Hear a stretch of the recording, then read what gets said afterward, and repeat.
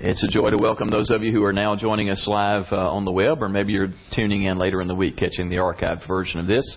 But it's always good to have you be a part of worship at Freedom.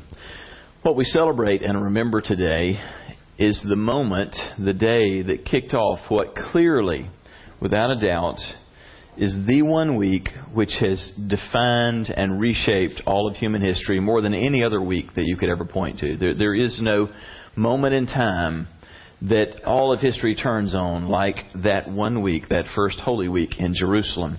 And today we remember the beginning of that, when Jesus knowingly and with great intentionality marched into what lay before Him. He had known far in advance. He had set His face for Jerusalem 6 months prior, and for 6 months had been telling His disciples what was coming. But it was on this day that He did the unthinkable, with His disciples squirming and grumbling and mumbling about how this is crazy, they don't need to do this, people are going to die if they go here. And Jesus marches into Jerusalem. If you've got your Bibles with you, I invite you to turn with me to John chapter 12. We're going to start by taking a look at the shorter version, the shorter account of Jesus' arrival in the city, as we look at a message today entitled, When Jesus Comes to Town. I realize that for some listening today, this is familiar material, very familiar stuff. But for some here today, some who are watching and listening online, if you could be completely honest about where you are in life and about where your thoughts are, you probably have to say that there are some major questions that remain. That you have some major questions about this Jesus, about how real He is, how much He really looks like and does the things that we hear talked about in church.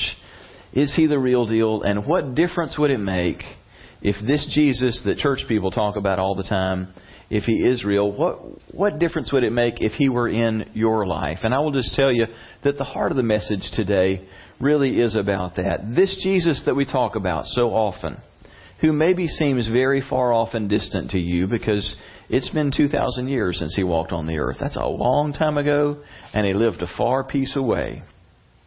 But what would happen in your life if Jesus came to town?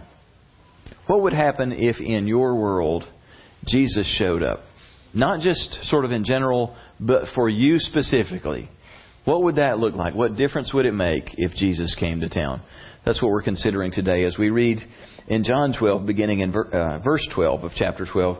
John says, The next day, the great crowd that had come for the feast heard that Jesus was on His way to Jerusalem. Remember, this is the week of the Passover feast, and so thousands upon thousands of people flocked to Jerusalem to be in the holy city for this very special religious celebration. And they took palm branches and they went out to meet Jesus, shouting, Hosanna! Blessed is He who comes in the name of the Lord. Blessed is the King of Israel. And Jesus found a young donkey and sat upon it, as it is written, Do not be afraid, O daughter of Zion. See, your King is coming, seated on a donkey's colt. At first, His disciples did not understand all this. It was only after Jesus was glorified that they did realize that these things had been written about Him and that they had done these things to Him. Now the crowd that was with Him, when He called Lazarus from the tomb and raised him from the dead, continued to spread the word, because this had just happened in recent days. Many people, because they heard that He had given this miraculous sign, went out to meet Him. So you see how these are tied together. It was just such a stone's throw distance away that Jesus had raised Lazarus from the dead. Everybody knew about this. He had been dead for days. The unthinkable has happened, and you can't deny it because He's walking around in their midst. And so the people have heard the man who has the power to raise the dead is coming into town. They've all come to meet Him. Verse 19. So the Pharisees said to one another, See, this is getting us nowhere. Look now, the whole world has gone after Him. When we try and begin to capture in our minds some sense of what this would have been like, Jesus' arrival in Jerusalem amid all of this stir, excitement and turmoil, all of the conflict and tension that's there, it's really, really hard to think in our time about anything that would have looked like this. As I was pondering this week, it occurred to me probably the closest thing that we could think of in American history in the last century actually happened not so terribly far from us 50 years ago. We've all heard a lot in the last month about Selma. And honestly, if you're a native of the state of Alabama, if we're real honest, for most of us, Selma is the name of a city that we like to block out, because many of the events in Selma are such a black part of our history that it's just kind of like, could we not talk about that anymore? Anybody ever feel that way? I mean, there are things in our lives that we feel that way about. Like, do we have to rehearse that? You know, there's a part of us that collectively cringes because we know such terrible things had been going on, not just in Selma, but in the South and in the U.S. But all of that crystallized as focus turned to one place in the state of Alabama in March of 1965. The civil rights movement was well underway. And on that first Sunday in March in 1965, as a group of African Americans and others who supported them and stood with them they attempted to march from Selma to Montgomery on that first Sunday of March that became known as Bloody Sunday, because as they marched toward Montgomery asking for equal rights for all races, equal voting rights, they were of course met with terrible opposition from state and local law enforcement, and terrible things happened, and many people were injured, and thus the title Bloody Sunday. There were 2 attempts at marches in the early weeks of March 1965, and it just was such a horrible mess, and there was so much tension at the time that suddenly the attention of the entire nation, though there were many places of unrest, the attention of the whole nation focused on Selma and what was happening there, as there was another march planned for later in the month of March. And people began to flock to Selma. People who wanted to take part in this march, people who wanted to see those who were oppressed finally set free, finally able to experience the rights that all other American citizens enjoy. But at the same time, there were many who opposed this, who were flocking to the same city. And so with every passing day, it was as if somebody were just turning up the thermostat. The tension was getting worse and worse. And then one figure arrived on the scene who was, in many ways, the most polarizing figure in the whole situation. And you know who that was. Dr. Martin Luther King Jr. He was the one who was truly the embodiment of the hope of all of those who were taking part in the civil rights movement, those who believed that there could be a better way for America to behave and for Americans to treat each other. They saw in Dr. King the hope of change. And for those who opposed this movement and who wanted to maintain the status quo, he was the symbol of everything that they hated and stood against. And his arrival in Selma, in its own small way, all of the tension, all of the differences of opinion, the sense of this is about to get bloody, this is about to get ugly, we don't like this, we don't like this guy coming to town, while others are saying, no, we're glad that he's here. We think that his arrival may actually finally bring justice to our cause. Can you begin to feel the tension in Selma 50 years ago this month? Can you imagine the incredible tension when, for the third time that month, thousands of African Americans and others who supported them began that 47-mile trek, that 4-day journey toward Montgomery, wondering if those who had beaten the stew out of them 2 weeks earlier would do more of the same. But this time they had somebody else in their company, somebody that they thought, with his presence and the attention that he brought, might change the day, might allow for a different outcome. And it did.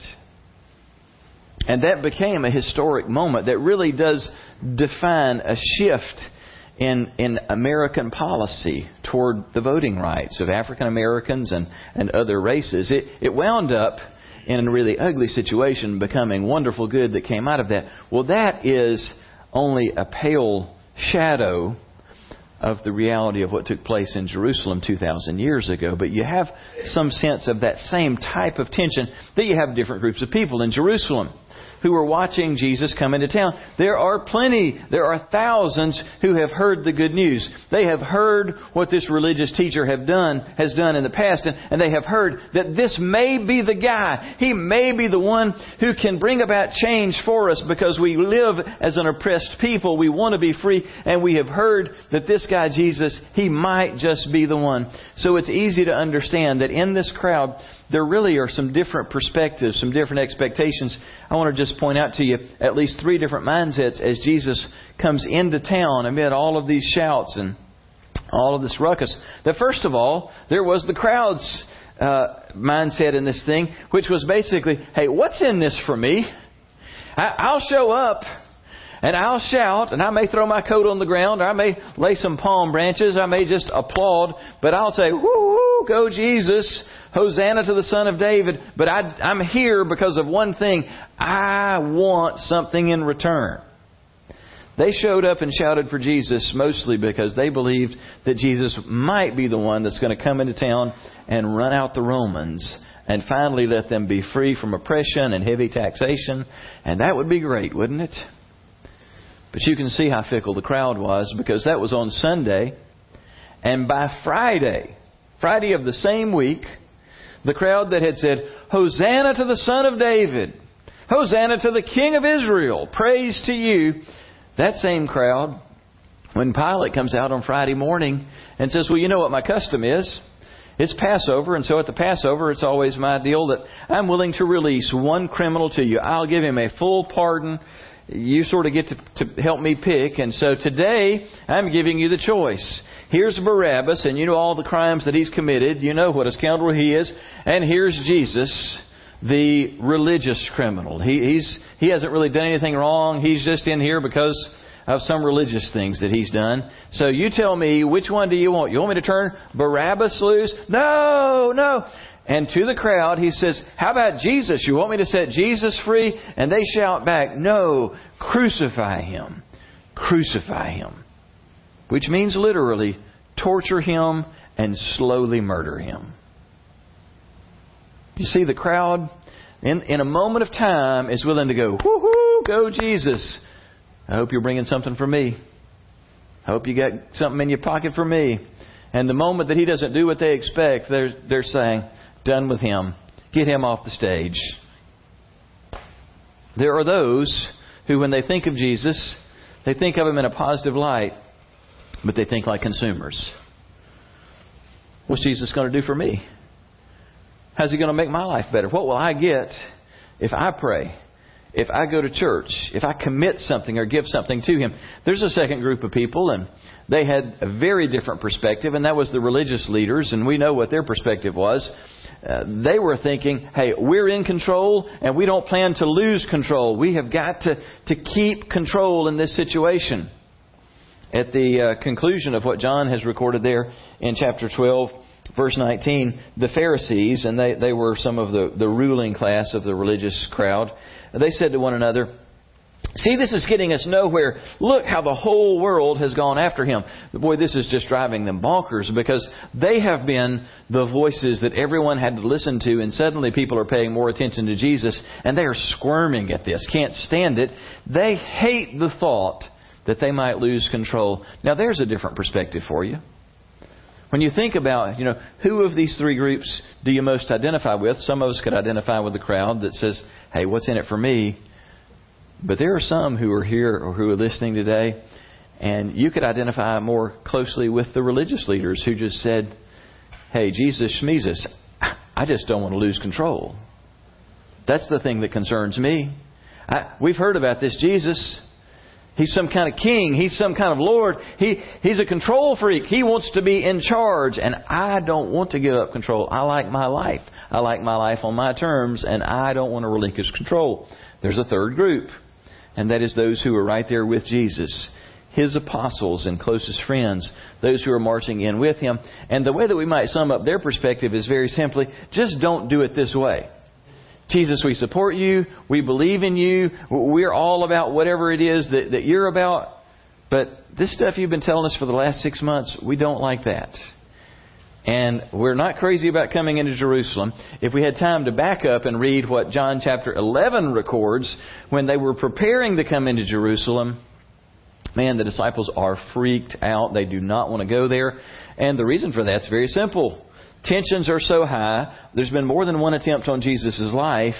And, they're saying some of us are going to die if we go into this city. And Jesus has added fuel to that fire, because starting 6 months earlier, when they've gone away to Caesarea Philippi, Jesus begins at that moment to no longer speak in veiled terms. He tells His disciples what's going to happen. In Matthew 16:21 and following, it says, "From that time, Jesus began to show His disciples that He had to go to Jerusalem and suffer many things from the elders, chief priests, and legal experts, and that He had to be killed and raised on the third day."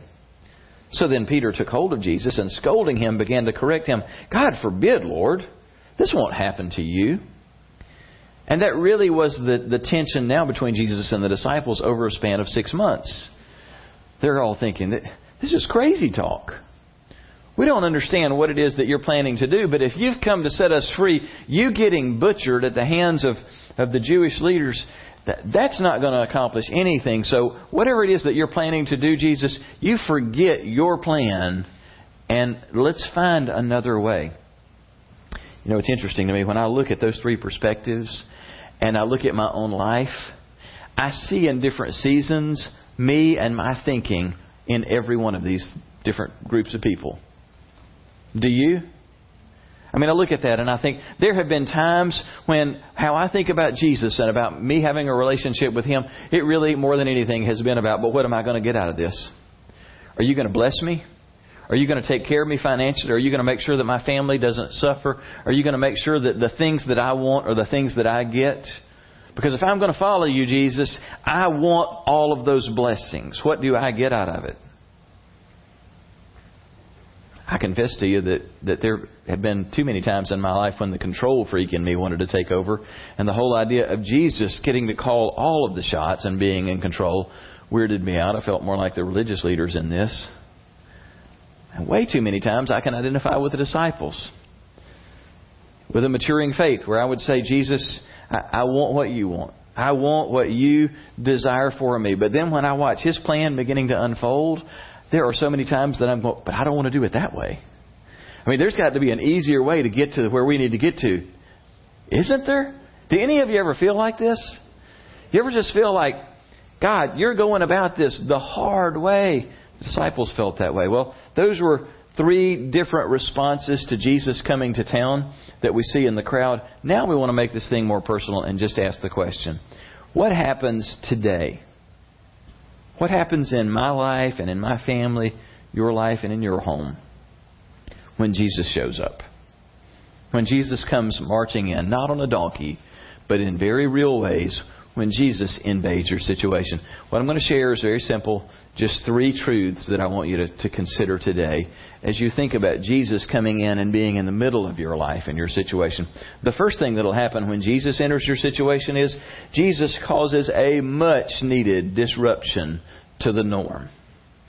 Somebody say disruption. Oh, don't you know He causes a major disruption to what the norm is? In Mark chapter 21, Matthew 21, Matthew gives us some extra details about what happens when Jesus comes to town. John gives us the really short version. The people are cheering and the Pharisees are squirming. But Matthew tells us that when Jesus comes to town, that within 24 hours of Him getting there, He goes to the temple. Now, remember, the temple's a little bitty place. As far as square footage, it's a tiny building. You don't go into the temple. You go to the temple courtyards, these huge concentric courtyards around the temple. And this is where all of the religious activity and so much of the business of the day, just very, very busy place every day. And Jesus goes into that situation and He turns it upside down. Matthew tells us in chapter 21 that when Jesus entered the temple area that He drove out all who were buying and selling there. And He overturned the tables of the money changers and the benches of those selling doves. Now, we know that in the temple courtyard area that it was really set up, it wasn't supposed to be this way, but they had set it up like a gigantic marketplace where you would buy all the different animals that were used for sacrifices. Now, on the surface of that, it sounds like, well, that's kind of normal. You would sort of expect that to develop if you're going to the temple to offer sacrifices, and all these people who are traveling in from foreign cities and foreign countries, that it would be convenient for them. They don't have to bring their animals, and they could just buy them there. That's not what this was about. If I could oversimplify what's going on there, what's happening is it is a windfall. It's a financial windfall for the religious leadership, because they have set up a system that is designed to make them filthy rich. And Jesus is about to mess that up. Caiaphas, the high priest, and all of those who were aligned around him had figured out how they could exploit their power in a way that would make them ridiculously wealthy. And the way that they did that was they instructed the priests, you do not accept any sacrifice except those that have been purchased in the temple court area. So we're going to have a checkpoint in this where people, when they try and bring in some kind of goat or a lamb or a ram or a dove from the outside, it's going to be, if I could oversimplify this, it's going to be sort of like when you go to the movies and you try and bring in your own snack and your own drink. It gets confiscated at the door. Right. Why? So you can pay $5.75 for 35 cents worth of Coca-Cola. Right? You can't bring any kind of food or drink into the movie theater. Why? Because they want to sell you the same thing you tried to bring in for 5 times what it would have cost you to get it at the Shell station across the street. Because they get to make a fortune doing that. Well, it was a gigantic version of that was going on in Jerusalem. But they weren't selling Coca-Colas and popcorn. They were forcing the people who were bringing sacrifices to buy their animals at an inflated rate, and they were getting rich doing that. You want to know why Jesus got murdered the particular week that He did?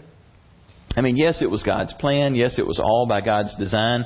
But in terms of, from a flesh and blood perspective, you want to know the number one reason that Jesus got murdered that week? Because He came in and He messed with the corrupt financial system. You want to get killed today? Go to a big city and try and go in and undo the corruption of the mob. The moment that you try and mess with their flow of money is the moment somebody's going to put a hit out on you. Still today. And that's what happened in Jesus' day. He messed with the flow of money. Now, they had been talking about killing Jesus for years. They're going to kill Him this week. Because on this week, Jesus came to town understanding all of the tension, understanding all of the risk, everything that was at stake. And Jesus is saying, you know what? I'm not going to sneak in as the disciples would have preferred.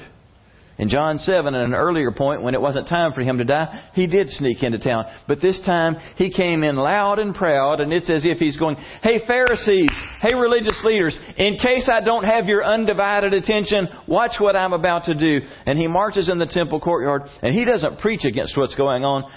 The Scripture says He plats a whip. Boy, that's a side of Jesus that doesn't sound very meek and mild, does it? He goes in.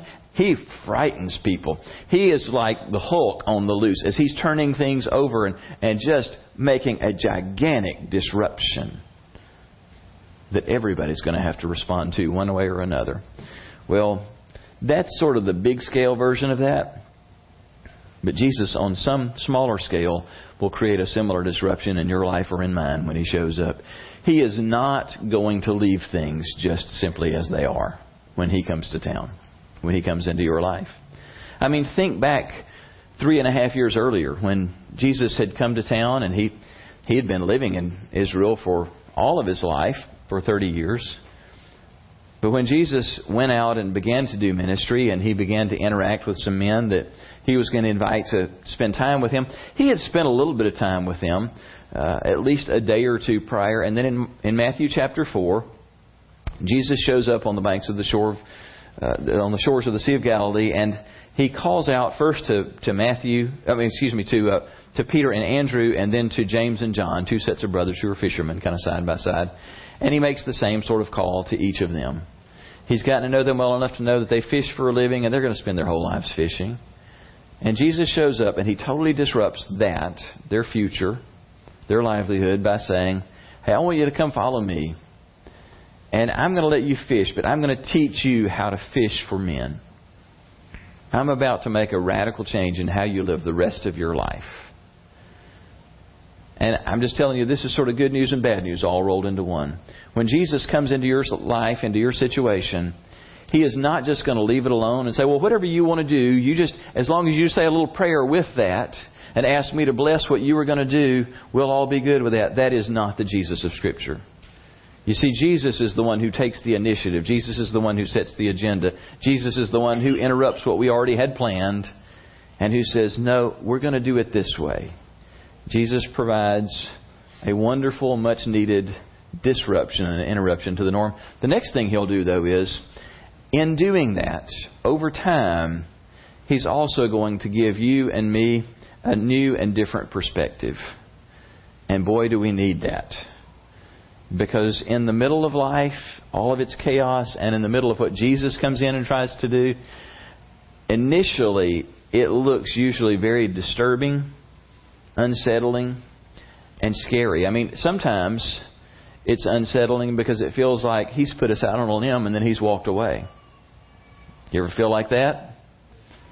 Jesus seems to orchestrate a situation that's going to require a lot of faith. And then you look around and it just seems like there's no Jesus around for all that you can see. It just seems like it's a high risk, very painful situation and you can't see what Jesus is going to do. What do you need? You need a different perspective. You need to be able to see what He can see. In that first Palm Sunday, first Holy Week, the disciples desperately needed a different perspective, didn't they? It says in verse 16 of John 12, His disciples did not understand at the time that this was a fulfillment of prophecy. After Jesus went into His glory, they remembered what had happened and they realized that these things had been written about Him. But you get what the point is. They had no idea. Had no clue what was going on. It feels like when you're in the middle of God's will, many times, that you are just living in the middle of a chaotic play that is being written one page at a time while you're in the middle of it. You know what I mean? So many times when you're in the middle of God's will, it doesn't feel like, oh man, yeah, this is a wonderful story. And right now I'm just in Act 1 or Act 2. But it's a 5-act story, 5-act play. And God's got it all mapped out. And the ending is going to be so good. There's going to be so much good stuff in between. And I can't wait for that. It doesn't feel like that when you're in the middle of it. So many times when you're in the middle of God's will, it's like, holy cow, I don't know what the next page holds. But it feels like it hasn't even been written yet. I don't know what's coming. I don't know that God knows what's coming. Many times when you're in the middle of God's will, it doesn't feel cozy and spiritual. It didn't for the disciples. Wouldn't you agree with that? I mean, what John, who is one of those 12 followers, goes back and says is, we had no idea we were living in the fulfillment of prophecy. But read between the lines there, what we felt like is we were living in chaos. We were scared that Jesus had lost His mind. We were scared that Jesus had made a serious misjudgment here. We just couldn't see from His perspective what was going on. I know in my own life some of the most significant things that God has ever done. When I was going through them, they felt like the worst of the worst. I mean, I'll just give you two big for instances. 16 years ago, I was really in the middle of wrestling with the whole thing of, boy, was God calling me to be a church planter? I was in student ministry. Knew I'd had a sense of call to be a pastor, but boy, a year or two earlier, God had begun to stir in my heart this thing about church planting. And so I had spent just so much time praying and fasting and wrestling with this and felt like I was hearing God clearly on this thing about planting. I was now living on the Eastern Shore and just feeling so clearly God was saying to plant a church here on the Eastern Shore. And while all that's going on, I'm still serving on staff in a church. And lo and behold, just like a bomb has gone off, the church that I'm serving splits. And I'm not a part of any side in that. I just happen to be on staff when it splits. And it was absolute chaos, particularly for those of us on the inside. One of the most painful things I've ever been through in my life. If you've never been through a church split, it's awful. It's like a gigantic divorce. And there's all this misinformation and miscommunication that's going on. And the long and short of that is the net result for me as a member of that staff who felt like, boy, God is preparing me to plant a new church. We watch as 300 people in a span of 3 weeks leave the church to go start a new church. And I'm not saying anything in judgment about those people or that movement. I'm just speaking from the perspective of somebody who was left behind. It felt awful. And I don't know how it felt for the 300 that left, but I know where I stayed, it felt like a lynch mob mentality. People felt betrayed. People felt lied to. People were angry. And the one thing you better not talk about at that point is wanting to go out and start another new church. And I'm like, wow, God. One of us missed something badly. I mean, that is exactly how I felt. It's like either you or I missed something real bad in this thing. Because you and I have been talking about this in depth for a couple of years here. And I don't know if you noticed or not, but there is no place in America that would be a worse place to plant a church right now than in Fairhope and on the Eastern Shore. Because if you have not noticed, there's been a lot of deception. There's been a lot of junk that has gone on. A lot of talk about possibly planting a church. And then in the middle of the discussion, there's a church split. God, if I even bring up planting a church, they're going to look for a big limb on a stout tree and a good rope. They don't want any part of planting a church. Now, I would be open to transferring from here, like to the dark side of the moon or something sounds pretty good, is how I felt right then. And for the next several months, boy, I am just praying and feeling like every time I pray, I stepped into about 3 feet of mud, just struggling to move forward. I know God hasn't abandoned me, but I'm like, God, nothing about this makes any sense. About 9 months past that moment, praying, and not feeling like I'm really hearing much back from God. Isn't that the miserable part in this, by the way? When you're in the thick mud, the hard stuff, and suddenly the voice of God gets really quiet. What's up with that? You start feeling like, am I just out of the will of God? I don't know where I got off course, but this is weird. This is not fun. And about 9 months into praying, just that still soft voice of the Spirit said to me, you didn't hear me wrong. You didn't misunderstand anything. I called you to plant a new church. At which point I'm like, say again? And he's just saying very clearly, nothing about my call has changed. And I'm thinking, you don't understand. Everything has changed. And the Spirit so clearly impressed on my heart, nothing that mattered has changed. You're available, and I'm here, and my call is for here and now. Now, you assumed, I never said, God speaking here, you assumed that you would have a team to go with you, and a supporting church, and money, and a building, and all these resources. You just assumed that was part of the package. I never told you that. You just assumed you'd get that. You see, my plan never changed. Because all you ever needed was me. Now, here's the time frame. And finally, literally, about 6 months in advance of launch day, he said, here's the date. Now get busy.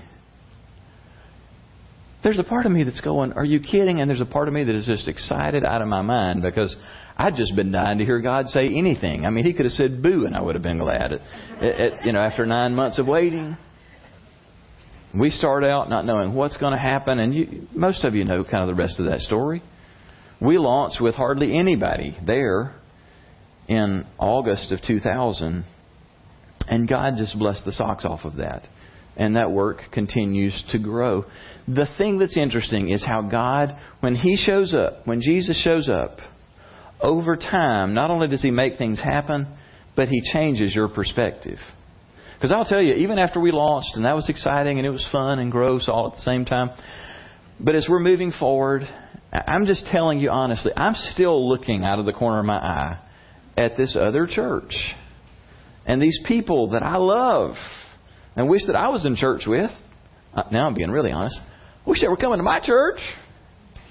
Wish they'd come with me instead of going over there. And after some time had passed, the Lord just whispered something very private to me.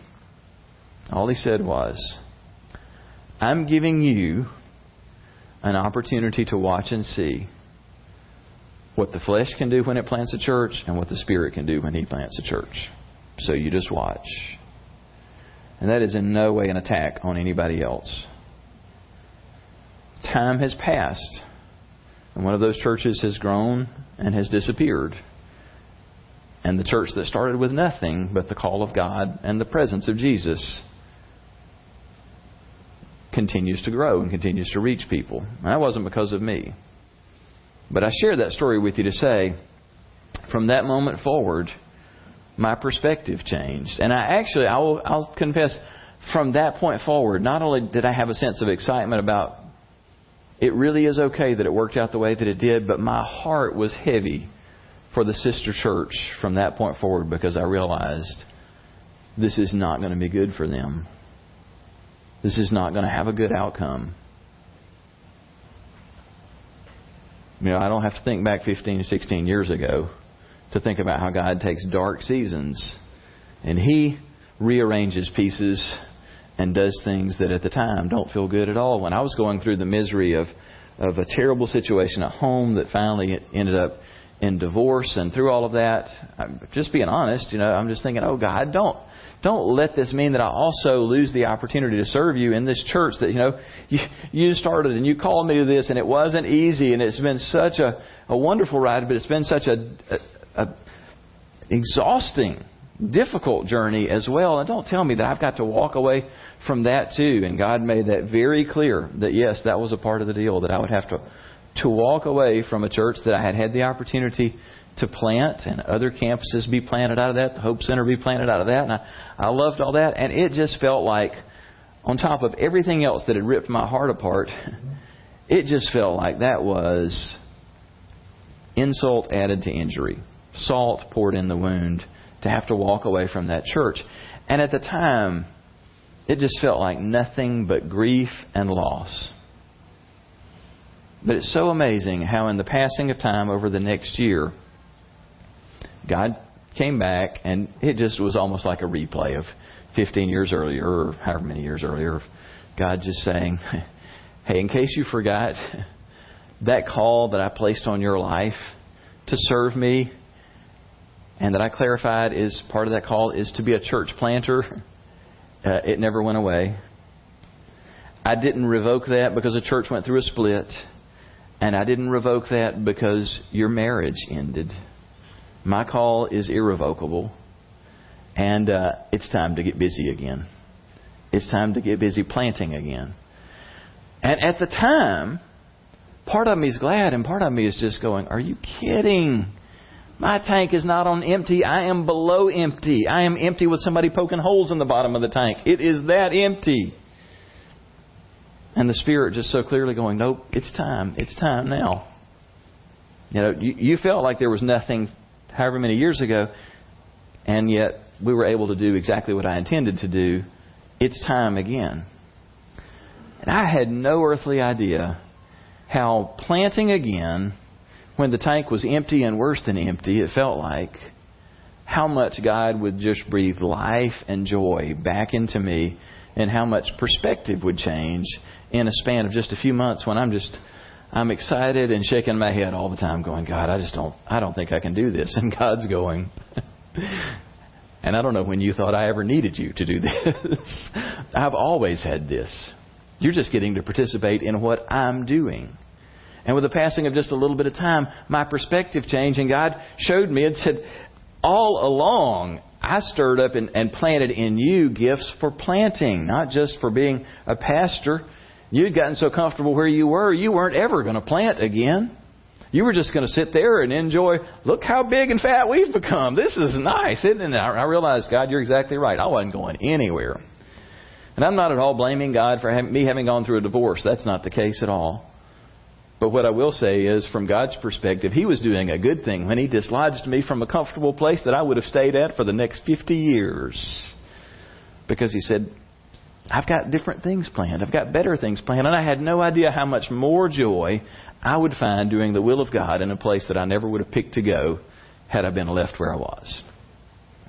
God's going to disrupt the norm. And He's going to change your perspective over time. Now, two things I can tell you about getting a change in perspective. One is that the more time that you will spend with Jesus, the easier that it will be to take on His perspective. It's going to take time, and it's going to take you pressing into Him to begin to appreciate over some time what He's doing. But I'll tell you this, when you're in the middle of the big stuff where God is disrupting, you're usually going to see the will of God and God's perspective much more clearly in the rearview mirror than you will out the windshield. How many of you know that's right? Way too much of the time, I'm not sure it's God's will when I'm looking ahead out the windshield, but I'm real good at looking in the rearview mirror and going, well, that was the will of God. Which is what John is admitting. He's saying, well, when we were looking out the windshield of the car, marching into Jerusalem, we didn't have any idea what the will of God was. But, we got on past the resurrection and we looked in the rearview mirror and went, that was exactly the will of God. Just as prophesied, life is like that. Well, the longer that you press into Jesus, that will help a whole lot in gaining fresh perspective. But the other thing that I'll say is this: perspectives have got to be shaped by faith rather than feelings.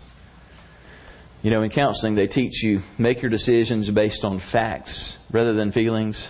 No extra charge for that, but that is an important truth. Learn to operate by facts over feelings.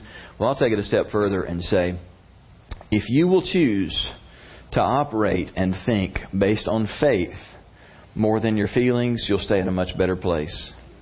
Because there are a bunch of times where you're going to feel like this ain't going to work out. The enemy's going to win. This is going to crash and burn.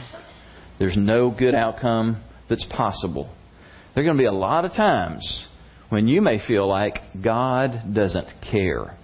He isn't listening. He isn't answering. He isn't going to answer. That's how it's going to feel in that moment. And here's how you respond based on faith rather than feelings. In the middle of those circumstances, when you say, but what are the facts of the situation? The facts are, I know from the Word of God and I know from experience, God loves me. God cares. God listens every time that I pray. God answers when I call out to Him. God is committed to care for His children. I know for a fact that I've seen a lot of things in the world, but I've never seen God's children starving or begging for bread. So I know for a fact God will provide. God will come through. God will be faithful. I will see God's purposes prevail in this. Those are the facts. That's what faith does. And if you want to keep a healthy perspective in the worst of times, you make a conscious choice to say, I already know what I'm feeling, but what does the Word of God say are the facts of the situation? That's what faith does.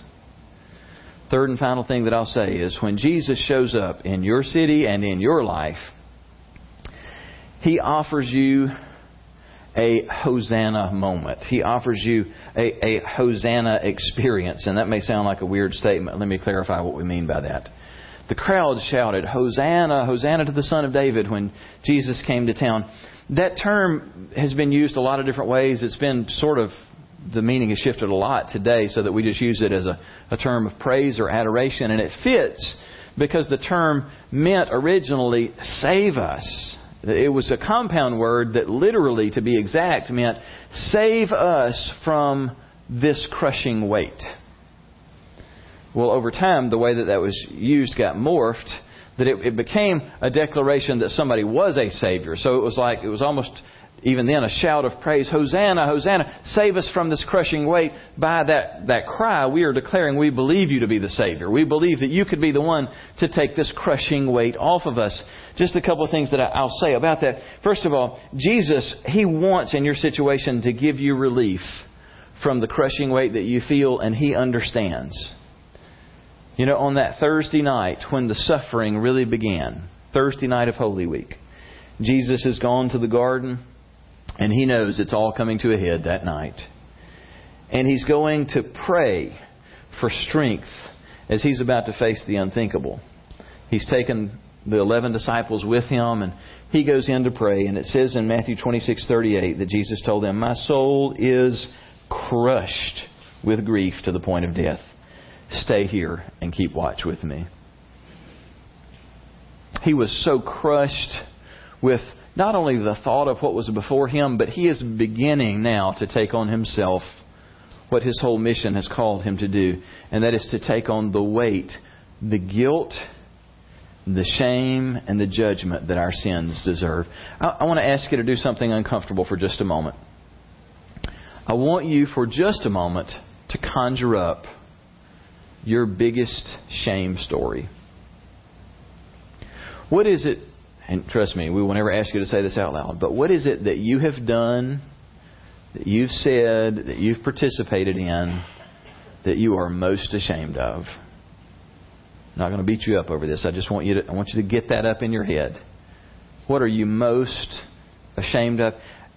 For most of us, if you're like me, even the recollection of that almost causes your brain to short circuit. Like, I don't even want to complete that thought.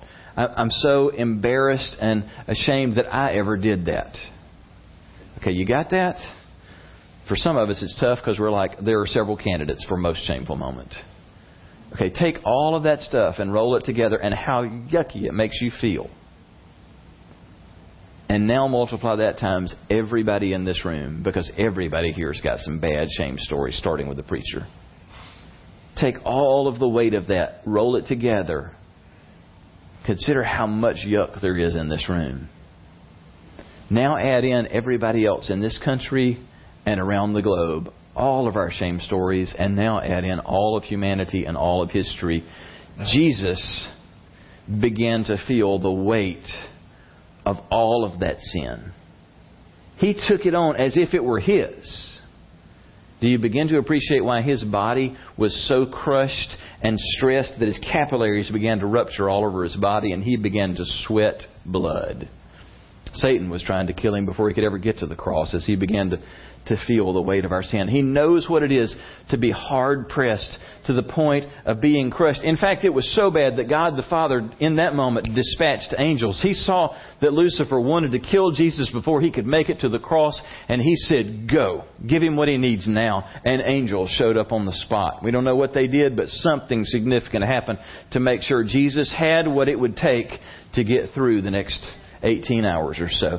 And oh, by the way, He'll do the same for you and me, because Jesus, when He shows up, His presence doesn't mean that you won't pass through a very painful, difficult hour or day or week or year.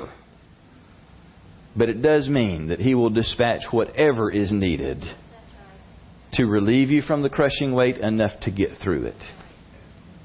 I heard a colleague share a story. Another pastor that just, I'm going to steal his story because it fits the situation so well, and I could so easily see myself doing something this stupid. He was not an RVer. I came from an RVing family. He was not. But he had a good friend who insisted when it was his vacation time, "You take your family and take my big RV and you go travel the country and go see your family like you always do. You just take my RV." So he's sort of, a little afraid. He says, "Okay, I'll do it." And he takes this big, long RV and he's traveling the country. And he shows up, I think it's in Arkansas where his in-laws live. And he gets there. And if you've never driven an RV, I have. And boy, the first few times you drive one, it is a scary thing. There ought to be some training required for that. It's a big rig he's driving, and it's got a big hitch added on the back of it that you can tow a vehicle with. And he said he gets to his in-laws' house, and they live on a house that's just right there on a 2-lane highway. And he said they've got a steep driveway, and he's driving this huge rig. And he looks at that hill, and he's like, "Man, I better hit that thing hard." So rather than easing into it, he just swings wide and whips it in and kind of guns it to get up there. And he gets a good start until he hears this awful grinding sound that I have heard before. Some of you know what it is. The hitch has dug in. And instead of whipping all the way up that driveway, he gets about halfway up and then just comes to literally a grinding halt. He guns it another time or two and hears, but nothing's happening. And he opens the door and he looks out and realizes, you know where this is going. His rear wheels are no longer touching asphalt or concrete. He has whipped that thing in so hard that his front wheels are on the driveway and his hitch is still in the highway and nothing else is touching the ground. And his rear wheels are just spinning. But he's blocking now, because he swung wide, he's blocking both lanes of traffic on a highway.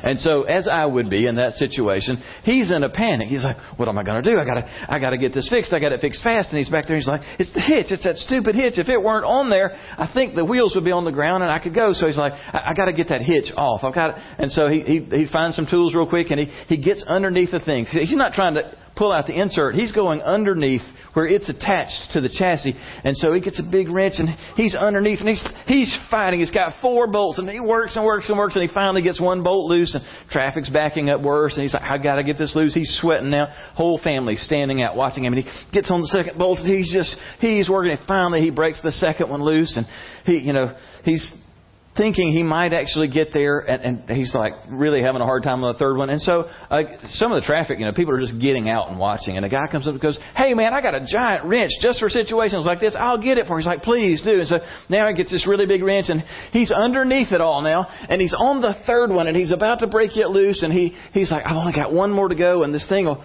come loose, and what's holding it up will be gone." And he says, never in that am I thinking about anything other getting these 4 bolts loose. And he said, as I'm cranking that third one loose, and I go to take a deep breath, and he said, I realized all of a sudden I can't take a breath. And he, for the first time, took his eyes off the bolts and realized that the engine, it was a rear pusher, the engine was on his chest, and that he could no longer take a deep breath. And as he looked back, he saw what had happened. The hitch, because so many thousands of pounds of weight were on that hitch, had now penetrated the asphalt and was burrowing a hole into the ground, and the full weight of that RV was coming down on his chest. And at the last possible moment, he realized what an idiot he had been, and at the last instant was able to exhale and shove himself out from under the engine and roll out and escape being crushed by the weight of that thing. Now, thankfully, they were able to get some professional help and, eventually get that whole thing undone.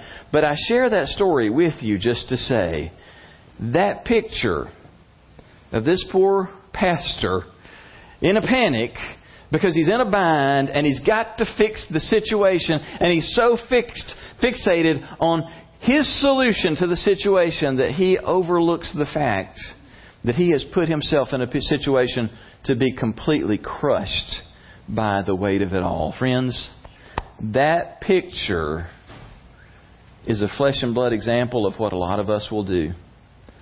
We'll get into a difficult situation, a situation that really matters and that's weighty, and we make the mistake of thinking that it is our job to fix it. And we get so busy focusing on what we've got to do to fix the people and fix the situation and make it all work out. And we get so dialed into what we've got to do that we forget that we don't have the strength to fix this. And in the middle of us trying to fix it, we can just be crushed. Some of you are feeling the crushing weight of a marriage that's a mess that you can't fix. Some of you are feeling the crushing weight of a financial mess that you can't remedy. Some of you are feeling the crushing weight of a physical condition that you can't fix. Some of you are feeling the crushing weight of a situation with your kids that you think that you can fix and you can't, but the weight of you trying is about to crush you. And Jesus wants to come into your situation and free you from the crushing weight. That's what Hosanna means. To be freed from a crushing weight. Jesus wants to give you a Hosanna moment, and in doing that, He wants to give you room to breathe and rest. Jesus said, and this is what Jesus is about, He said, "Come to me, all of you who are weary and carry heavy burdens, and I'll give you rest. Take my yoke upon you and let me teach you, because I'm humble and gentle at heart, and you will find rest for your souls. For my yoke is easy to bear, and the burden that I give is light." For some who have been in a difficult situation and who maybe have felt like God isn't listening, God doesn't care, God isn't doing anything, I promise you, He's listening and He cares, and He wants not only to be the one to bear that crushing weight, He doesn't want to put more on you. This is the grace that He offers. He wants to give you rest. He wants to give you room to breathe and have life again. But here's the defining thing. You've got to be willing to invite Jesus into your situation. You've got to be willing to say, however you want to do it, I want you, Jesus, to be Lord here. Jesus, in the midst of His crushing situation, we hear just how bad it was when it says that He went a little farther. He bowed His face to the ground, praying, "Father, if it's possible, let this cup of suffering be taken away from me. Yet I want your will to be done, not mine." That's the place that we've got to come to. And saying, Jesus, I want relief. There are some specific things I want. I've told you the things that I want, but here's what I want above anything else. I want you and your plan. I want your will. I want your presence. I want your way. And I'm inviting you to come in and have your way in me. I'm telling you, this isn't preacher talk. This is real life. Jesus is real. And He does care. And whether you feel it or not, He has paid careful attention to what you're going through. And if you ask Him, He will come into your situation. I don't know what He'll do. But I do know this. He is the Savior who responds to the call of Hosanna. He will come and He'll lift that crushing weight to the extent that you can get your breath and that you can press on. He wants to be the one to carry the load, if you'll let Him. Would you bow together with me as we pray? Those of you watching online, would you bow in prayer with me? Father, I pray that by the personal work of your Holy Spirit, that you would speak into each one of our lives and that you would put your finger on the areas where we have struggled and hurt and felt such a heavy weight. I pray, God, that you would pour into us a faith to believe you, to carry us and to carry the heavy weight that presses in on us. For some who have been overwhelmed by relationships, by circumstances that are just too much for them to bear, I pray that today they could experience the truth of your word, that we can cast all of our cares, all of our weights and anxieties on you because you care for us. I want to invite you, just in your heart, would you, whatever it is that weighs most heavily on you, would you just take that situation and I just want to invite you to just put your hands together with your eyes closed, and just like you have a heavy rock in your hand, would you just extend that out before you and just say, Lord, whatever this thing is, this relationship, this bind, this weight, I give it to you, God. I'm trusting you with that. I release it to you. Hosanna. Hosanna to you, Lord Jesus, the God who saves us from the crushing weight. Would you take that weight today? Maybe today you've come and you don't know Christ as your personal Savior. He wants today to take the weight of your sin and of your future on His shoulders. Would you just today say, Jesus, I trust you. I believe you died for me and rose again. And I'm asking you to take the crushing weight of my sin, to forgive me and set me free. Lord Jesus, thank you for hearing and answering us, because you're good and you're faithful. And we pray these things in your name. Amen.